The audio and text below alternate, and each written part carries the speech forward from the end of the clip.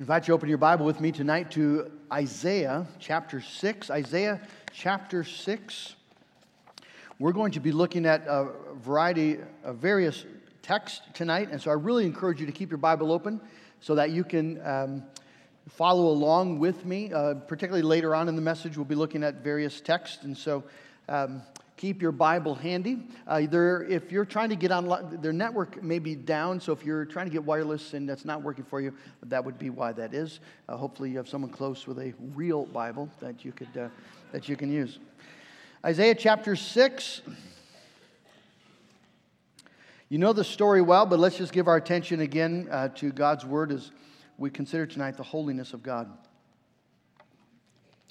In the year that King Uzziah died, I saw the Lord sitting upon a throne high and lifted up, and the train of his robe filled the temple. Above him stood the seraphim. Each had 6 wings. With 2 he covered his face, and with 2 he covered his feet, and with 2 he flew. And one called to another and said, Holy, holy, holy is the Lord of hosts. The whole earth is full of his glory.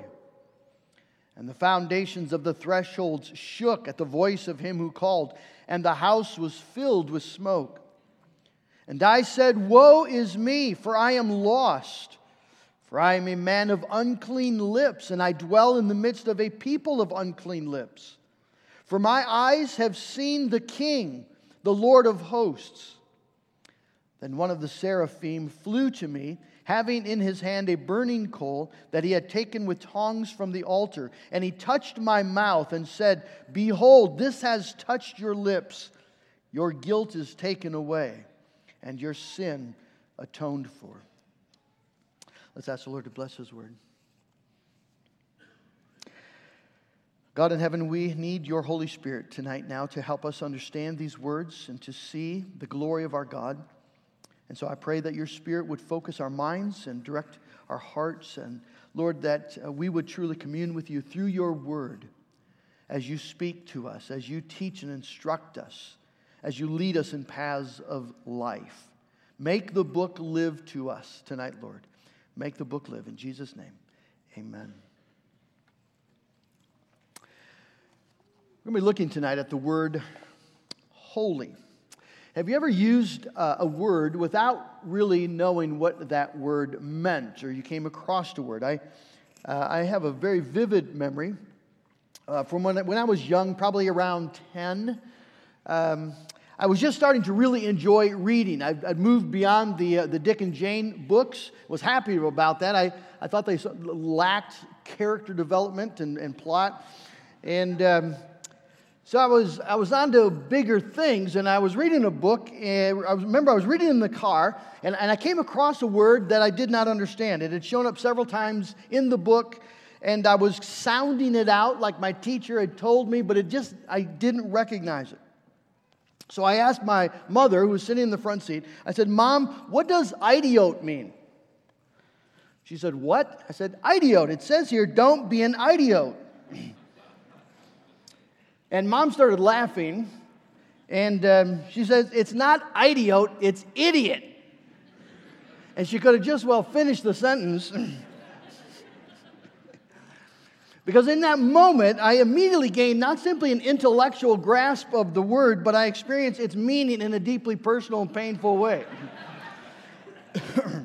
I can say now with full integrity, I know what that word means.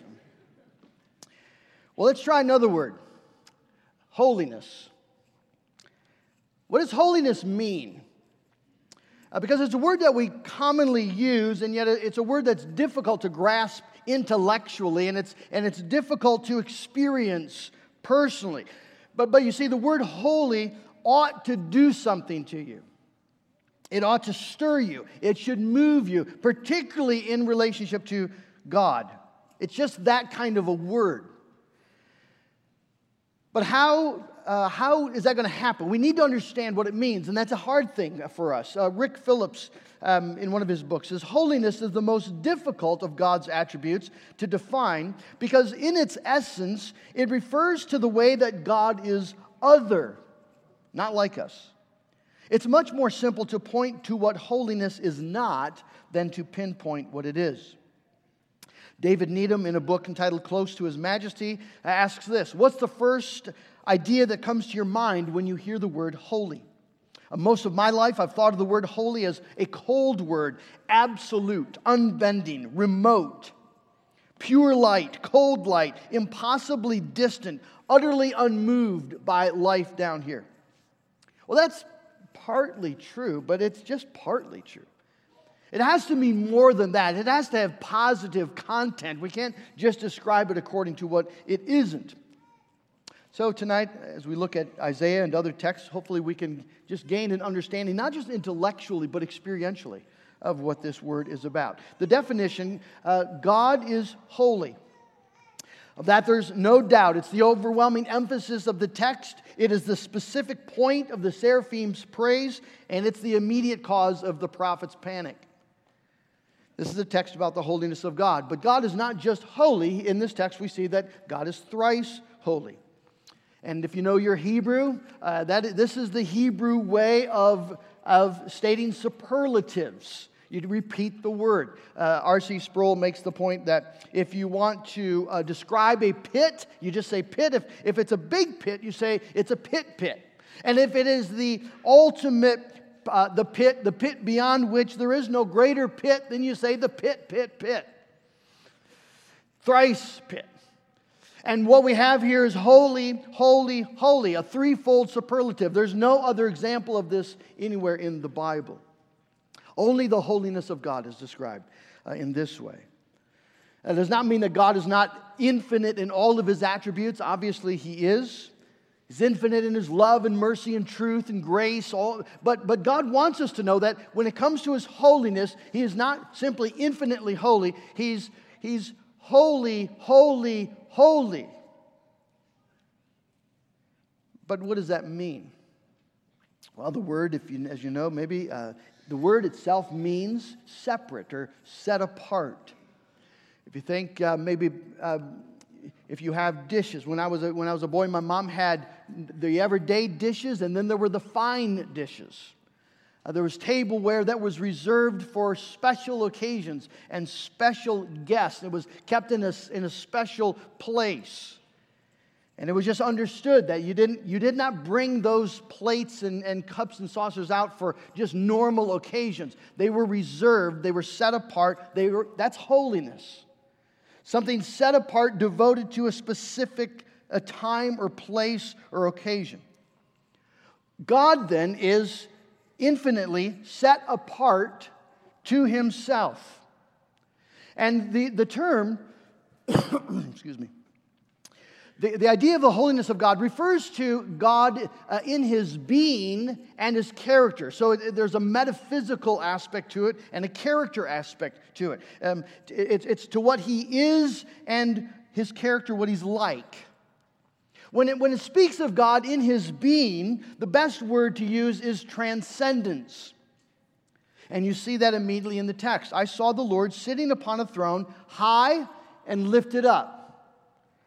You'll find that same thought expressed other places. For example, Isaiah 57:15. Thus says the one who is high and lifted up, who inhabits eternity, whose name is holy.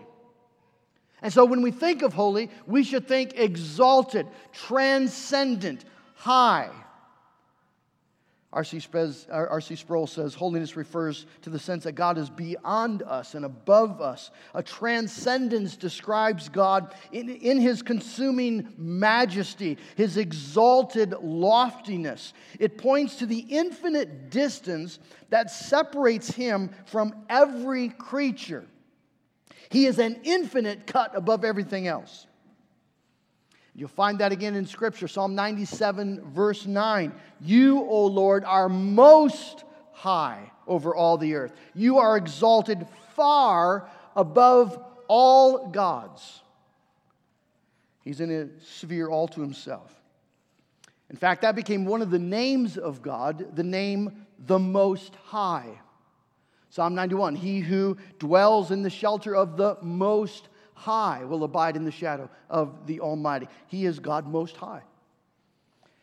So transcendence then speaks to the uniqueness of God, the unparalleled exclusivity of God as the creating, ruling, reigning Lord, King over all the created universe. The glory of God is that He and He alone is exalted and reigns. And so Exodus 15:11, who is like you, O Lord, among the gods? Who is like you, majestic in holiness?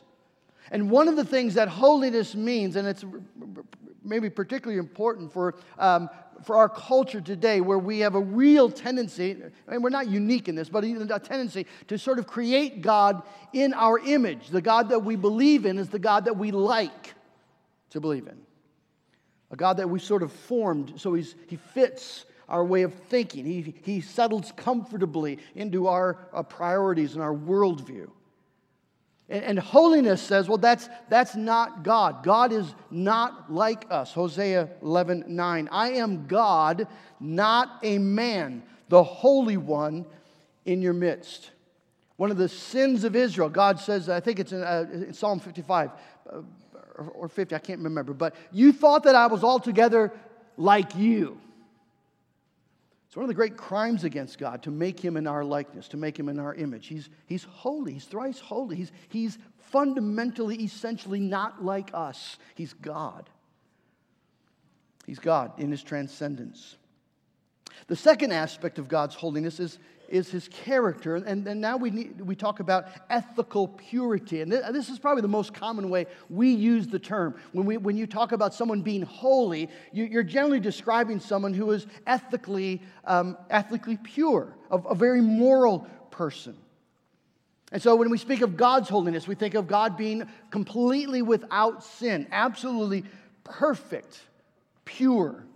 God is light, and in Him there's no darkness at all. But I think that God's ethical purity involves more than just perfect morality. To say that God is holy in His ethical character means more than simply to say that He is perfectly good or without sin. I came across this in Sinclair Ferguson's recent book, Devoted to God, which I've just started, but it looks like it's going to be fantastic. But Ferguson, in that book, Devoted to God, points out that God is not merely separated from sin, but He is separated to something.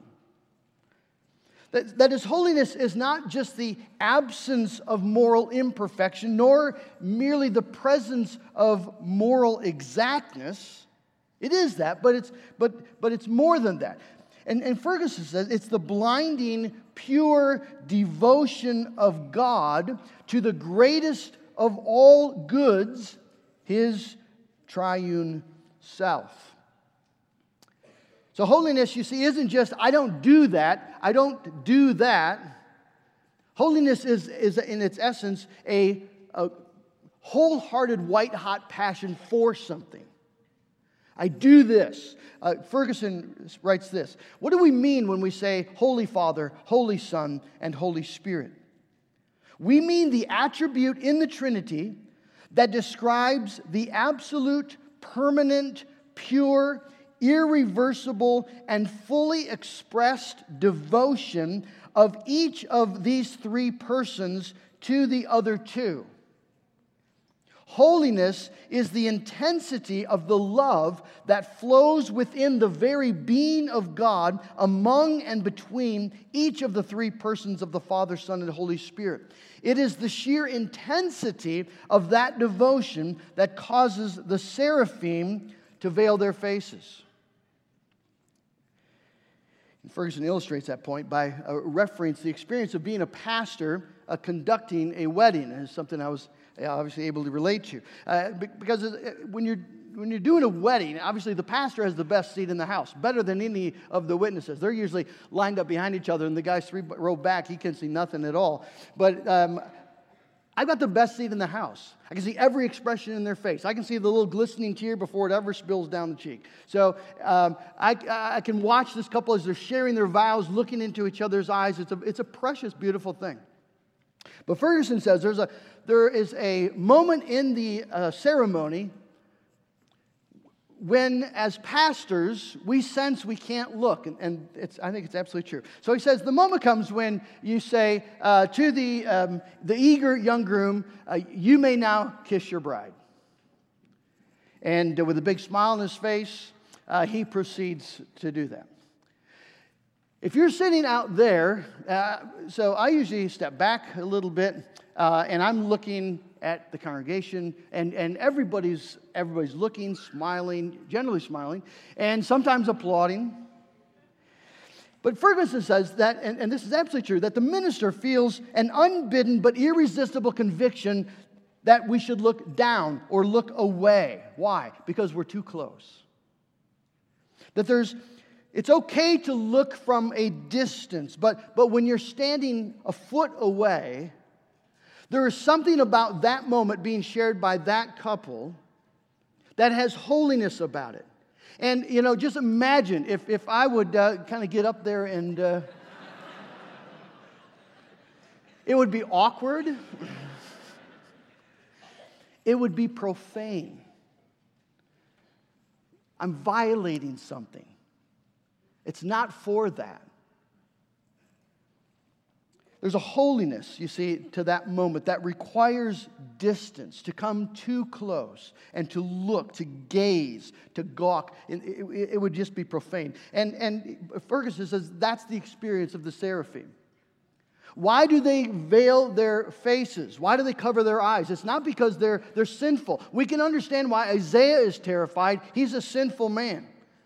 The seraphim are without sin. So why must they veil their face? And Ferguson says it's because the holiness of the Lord is simply too much. It's too intense. God is locking eyes with God. The holy devotion and the joy of God, delighting in His own triune being, Father, Son, and Holy Spirit, is so exquisite, so white hot in its purity, in its intimacy, that to stare would be profane. He's holy. He's holy. Now, I went to look in my systematic theology books to see if I could find some place where this connection is, where anybody else picking up this connection between holiness and love. I don't have a lot of systematic theology books, but I didn't, the ones I looked at, I didn't, Frame and Raymond and whatever ones I looked at. However, I think he's still right. I think he's right because of the nature, two things. What we know about the nature of God and what we know about the nature of ethical purity. We know, on the one hand, that God is love. John says that in his letter. God is love. In other words, God doesn't just perform the act of love. He doesn't just experience love. He exists in the state of love. He is love. It is not something outside of himself that he experiences. It flows from himself. He defines the term. It's somehow, God is love. So there's this very close association with love and the metaphysical reality of God, so that we could easily think that love and holiness are nearly one and the same thing, which is what Ferguson says. But I think the stronger argument is what we know about ethical purity. We know that ethical purity for us, for people, it's not a matter of keeping the external legal requirements of the law. If that were true, the Pharisees would have been the most holy people around, and they thought actually that they were. But they weren't. They were lawbreakers. They were evildoers. Why? Because we know that the essence of the law is not external and it's not legal. The essence of the law, we read it this morning from the Shorter Catechism. The essence of the law is what? It's love. Love the Lord your God with all your heart and soul and mind and strength, and that all matters, you see. It's not just a mild affection, but wholehearted, unreserved devotion and delight. That's what ethical purity is. Holiness is love. A love for God, a love for our neighbor. It is a white-hot affection of a heart that longs for God, delights in God, desires the ways of God. So David will say in Psalm 119, "Oh, how I love your law. I meditate on it day and night. He loves it. That's holiness. That's why Jesus says in John 14:15, if you love me, you will keep my commandments. So I think Ferguson is right. However, if God's holiness is so closely connected with God's love, then why is Isaiah terrified? You would think it would be this warm, fuzzy experience. Well, that's because we've sentimentalized love until it's nearly a meaningless word. There are 2 fours in the text. If you have your Bible still, Isaiah chapter 6. There are 2 for, F-O-R, in verse 5. 2 reasons.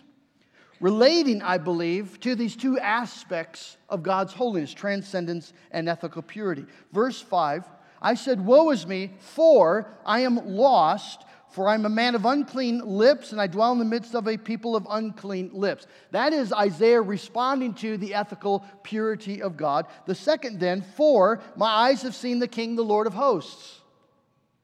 He's experienced transcendence, ultimate, infinite transcendence. And it's like the fabric of his being is sort of unraveling. He's undone. The glory of God, the reality of God is so overwhelming that his person can't handle it. He's in the presence of too much person in the being of God. I'm in front of the King, the Lord of hosts, the hosts of heaven. And then he's terrified by the ethical purity of God. But remember, it's the holy ethical purity of God. He's in the presence of God's passion for His glory, His passion for His name, His devotion to His Trinitarian fellowship. And you see, it's precisely that is the death knell for all that is evil. God does not vow to stamp out evil because He's the moral policeman, because He just doesn't like it.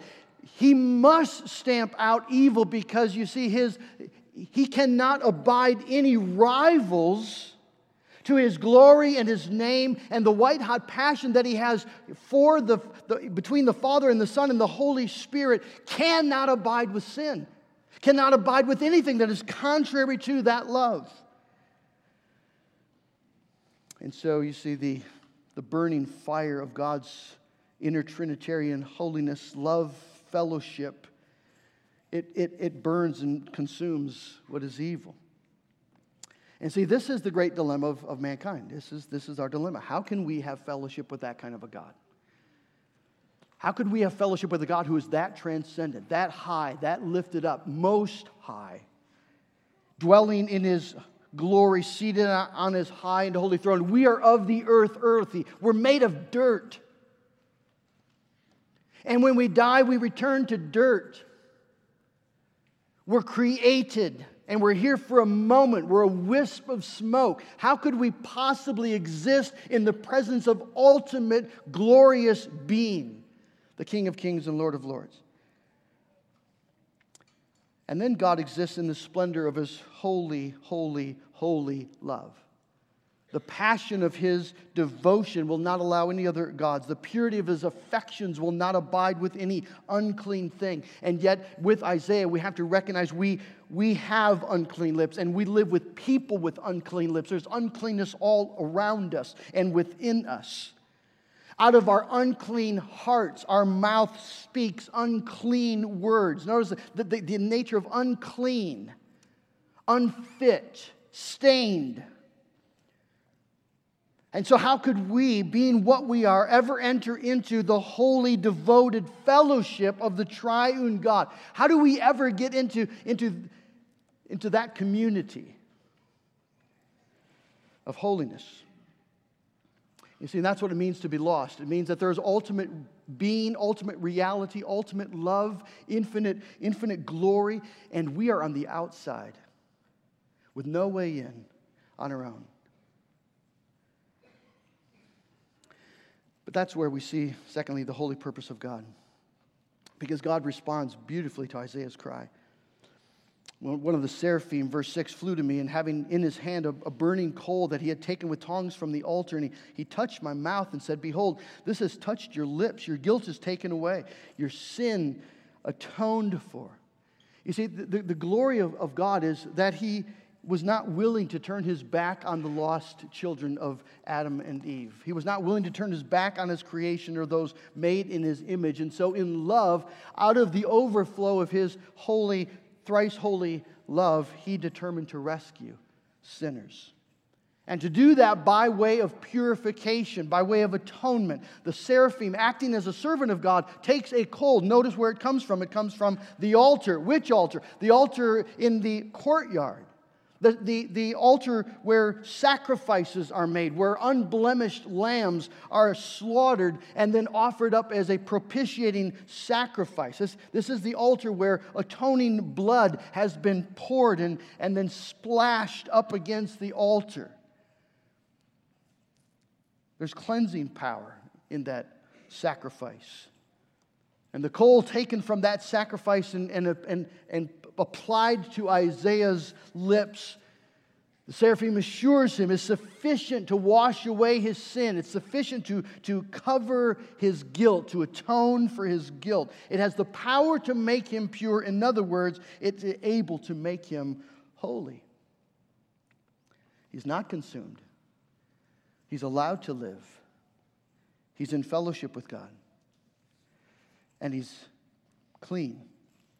And that's, friends, God's gospel passion. To purify for Himself a people. To make sinners holy, spotless, blameless in His sight. And to that end, He sends His Holy One.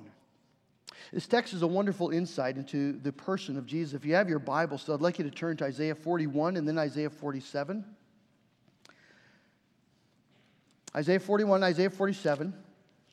If I asked you who was it that Isaiah saw seated on the throne, I think most of us would assume that he saw God the Father. I believe the Bible is clear that he saw Christ the Son in His pre-incarnate state. And I get that from Isaiah 41. If you look at verse 14. Fear not, you worm Jacob, you men of Israel. I am the one who helps you, declares the Lord. Your Redeemer is the Holy One of Israel. You find the same thought in Isaiah 47, verse 4. A few pages over, Isaiah 47.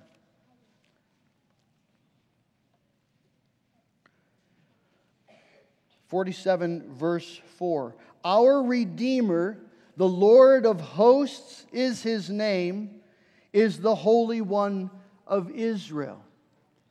The one that Isaiah saw is Christ Himself, the Holy One of Israel. He is the Redeemer. We know Him by the name Jesus. And this Jesus has come to redeem, buy back, purchase for Himself a people. He is the holy high priest who has offered up the sufficient sacrifice so that sinners can be made holy. I'd like you to turn to Hebrews chapter 7.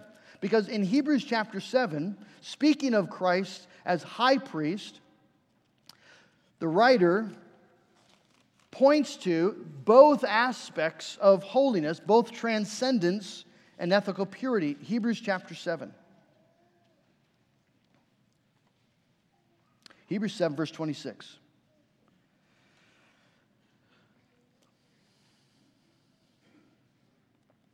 I'll just start at 25. Consequently, He is able to save to the uttermost those who draw near to God through Him, since He always lives to make intercession for them. For it was indeed fitting that we should have such a high priest, holy, innocent, unstained, ethical purity, separated from sinners, that's the word holy, that's the idea, and exalted above the heavens. You see, you got both aspects there. Christ being both ethically pure and transcendent, exalted. And we know from other passages of Scripture that that's exactly what's happened to Jesus. If you go to Revelation chapter 4, you'll find, in a sense, a reenactment of Isaiah chapter 6. Revelation chapter 4. Now, the Apostle John on the island of Patmos, he has a vision of the same throne room that Isaiah saw. Revelation chapter 4. Verse 1, he says, after this I looked, and behold, a door standing open in heaven. And the first voice which I had heard speaking to me like a trumpet said, "Come up here, and I will show you what must take place after this." And at once I was in the Spirit, and behold, a throne stood in heaven with one seated on the throne. If you just slide down to chapter 8, you'll see the same sort of language. Let's pick it up, actually. Verse 6, before the throne there was, as it were, a sea of glass like crystal. Around the throne, on each side of the throne, are 4 living creatures, full of eyes in front and behind. The first living creature like a lion, the second living creature like an ox, the third living creature with the face of a man, the fourth living creature like an angel in flight, seraphim. The 4 living creatures, each of them with 6 wings, are full of eyes all around and within, and day and night they never cease to say, "Holy, holy, holy is the Lord God Almighty, who was and is to come." It's the same song. It's the same throne. It's the same Lord and King. Jesus reigns transcendent in His holiness and full of love. So what this does is helps us to realize the glory of Jesus as transcendent King, the glory of Jesus as He comes, the expression of God's love for sinners. And this Jesus, then, the concept of holiness also reminds us who we are. This morning we read from Romans chapter 1, verse 7 for our call the Lord's greeting. And it says this, if you remember, "To all those who are loved by God and called to be saints." In other words, loved by God and called to be holy.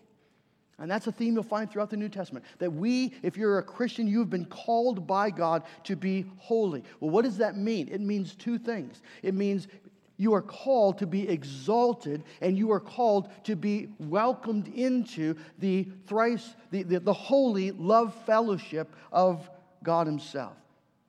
And so Paul writes in Ephesians chapter 2 about our exaltation, God being rich in mercy because of the great love with which He loved us, made us alive together with Christ, and raised us up with Him and seated us with Him in the heavenly places.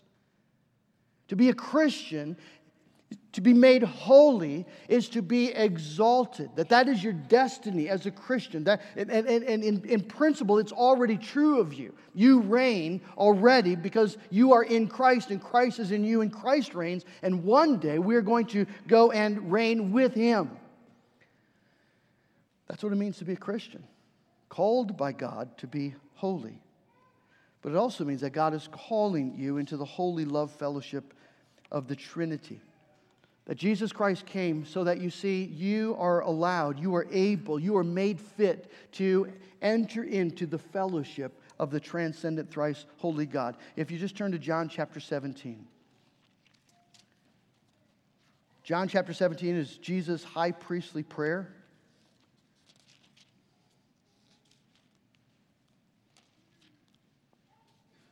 And He just says the most amazing things. John 17, look at verse 24. This is the Son speaking to His Father, whom He loves. He says, verse 24, "Father, I desire that they also, whom You have given Me, may be with Me where I am, to see My glory that You have given Me because You loved Me before the foundation of the world." That's the holy love fellowship of the Trinity. "O righteous Father, even though the world does not know You, I know You, and these know that You have sent Me. I made known to them Your name, and I will continue to make it known, that the love with which You have loved Me may be in them, and I in them." You see, the amazing truth is that what the sinless seraphim are not able to do, to enter into the fellowship of God, into that circle of holy love, what they are not able to do, one day we will. Now we see in a mirror dimly, then face to face. One day we will enter into that holy communion of love. And that's what heaven will be. This is the essence of salvation. There's nothing above this. There's nothing beyond this. Jesus, as he's about to go to the cross, makes this his prayer. Father, I want them to see my glory, the glory that you gave me before the foundation of the world because you loved me. I want them to be with me and with us. That's what Christ came to accomplish. I just want you to think about how that changes the troubles that you're going to have this week. Just put that into perspective. That nothing can keep you, if you belong to Jesus Christ, from that. You've been called to be holy. This is what Christ came to accomplish. And all we need to do, see, is receive this gospel. We just need to believe it, to accept it, to come under its terms. To love, to accept the love that God has for us in Jesus Christ and to trust in Him. C.S. Lewis, in his class of work, The Silver Chair, has this great story, this illustration, because you see, it's the holiness of God that is exactly what sinners fear, just like Isaiah feared. And it's the holiness of God that makes us sense we ought to run, we ought to hide. And yet, because it's a thrice holy love, it's what we need to run to. It's the only thing that can save us. And so C.S. Lewis in the story has a part of the story where he represents Christ, of course, as this majestic lion, this fearful lion. And in the story, Jill is wandering through the woods. She's famished with thirst out in the forest. And she hears a bubbling stream, and so she goes because she needs the water. But when she comes near, there's the lion resting there on the bank in all of his majesty, in all of his glory, and she's frightened. And she starts to back away, but the lion says to her, come forward. If you're thirsty, come and drink. And she's very thirsty. She's unbelievably thirsty, but the lion is just too frightening. And she says, I daren't come and drink. And the lion answers, then you will die of thirst. And she says, oh dear, I suppose I must go and look then for another stream. And to her shock, the lion says, there is no other stream. There is no other name given under heaven whereby we must be saved. There's no other way than this way, no other truth than this truth, no other life than the life that which is found in this holy God through this holy Savior, Jesus Christ our Lord. If you are in sin and unconverted, and maybe thinking that you need to clean things up first before you can come, don't even think of it because you'll never get clean enough. And God will never accept whatever efforts you've made as good enough. The only thing that can save you is the sacrifice of the Son. And so you must approach the God that you fear, and you fear rightly. He's holy, but you must come to Him, believing that in Jesus Christ, that God has made a way for you, the sinner, to come and be saved. And friend, there's no other stream. There's no other way. It's come to Jesus or die. And I just want to ask you tonight, what is it with you? Are you willing to come to this stream and truly come in faith, come in confession, repentance, come and drink and live? Or will you walk away? And if you're here tonight as a believer, but your soul is troubled with sin and the holiness of God is frightening to you, don't let His holiness keep you away. It's a holy love, friend, that is passionate for your healing. He has called you to be holy. It's a holy love that's provided all that's required for you. A righteousness not your own, freely given and received by faith alone. And the invitation is for you. Then come again. I know it's the 10,000th time. Come again. Your sin is atoned. Your guilt is covered. Come, drink, and live, and watch God make you holy. Amen. Oh, God in heaven, holiness is a hard concept for us. We're used to sin. We understand depravity. We know moral stain. We know baseness, humiliation, embarrassment, shame. But Lord, holiness is another language. It's another reality. It's beautiful. It's glorious. It's pure. It's precious. And in our heart, Lord, there's nothing we want more than to be caught up in it.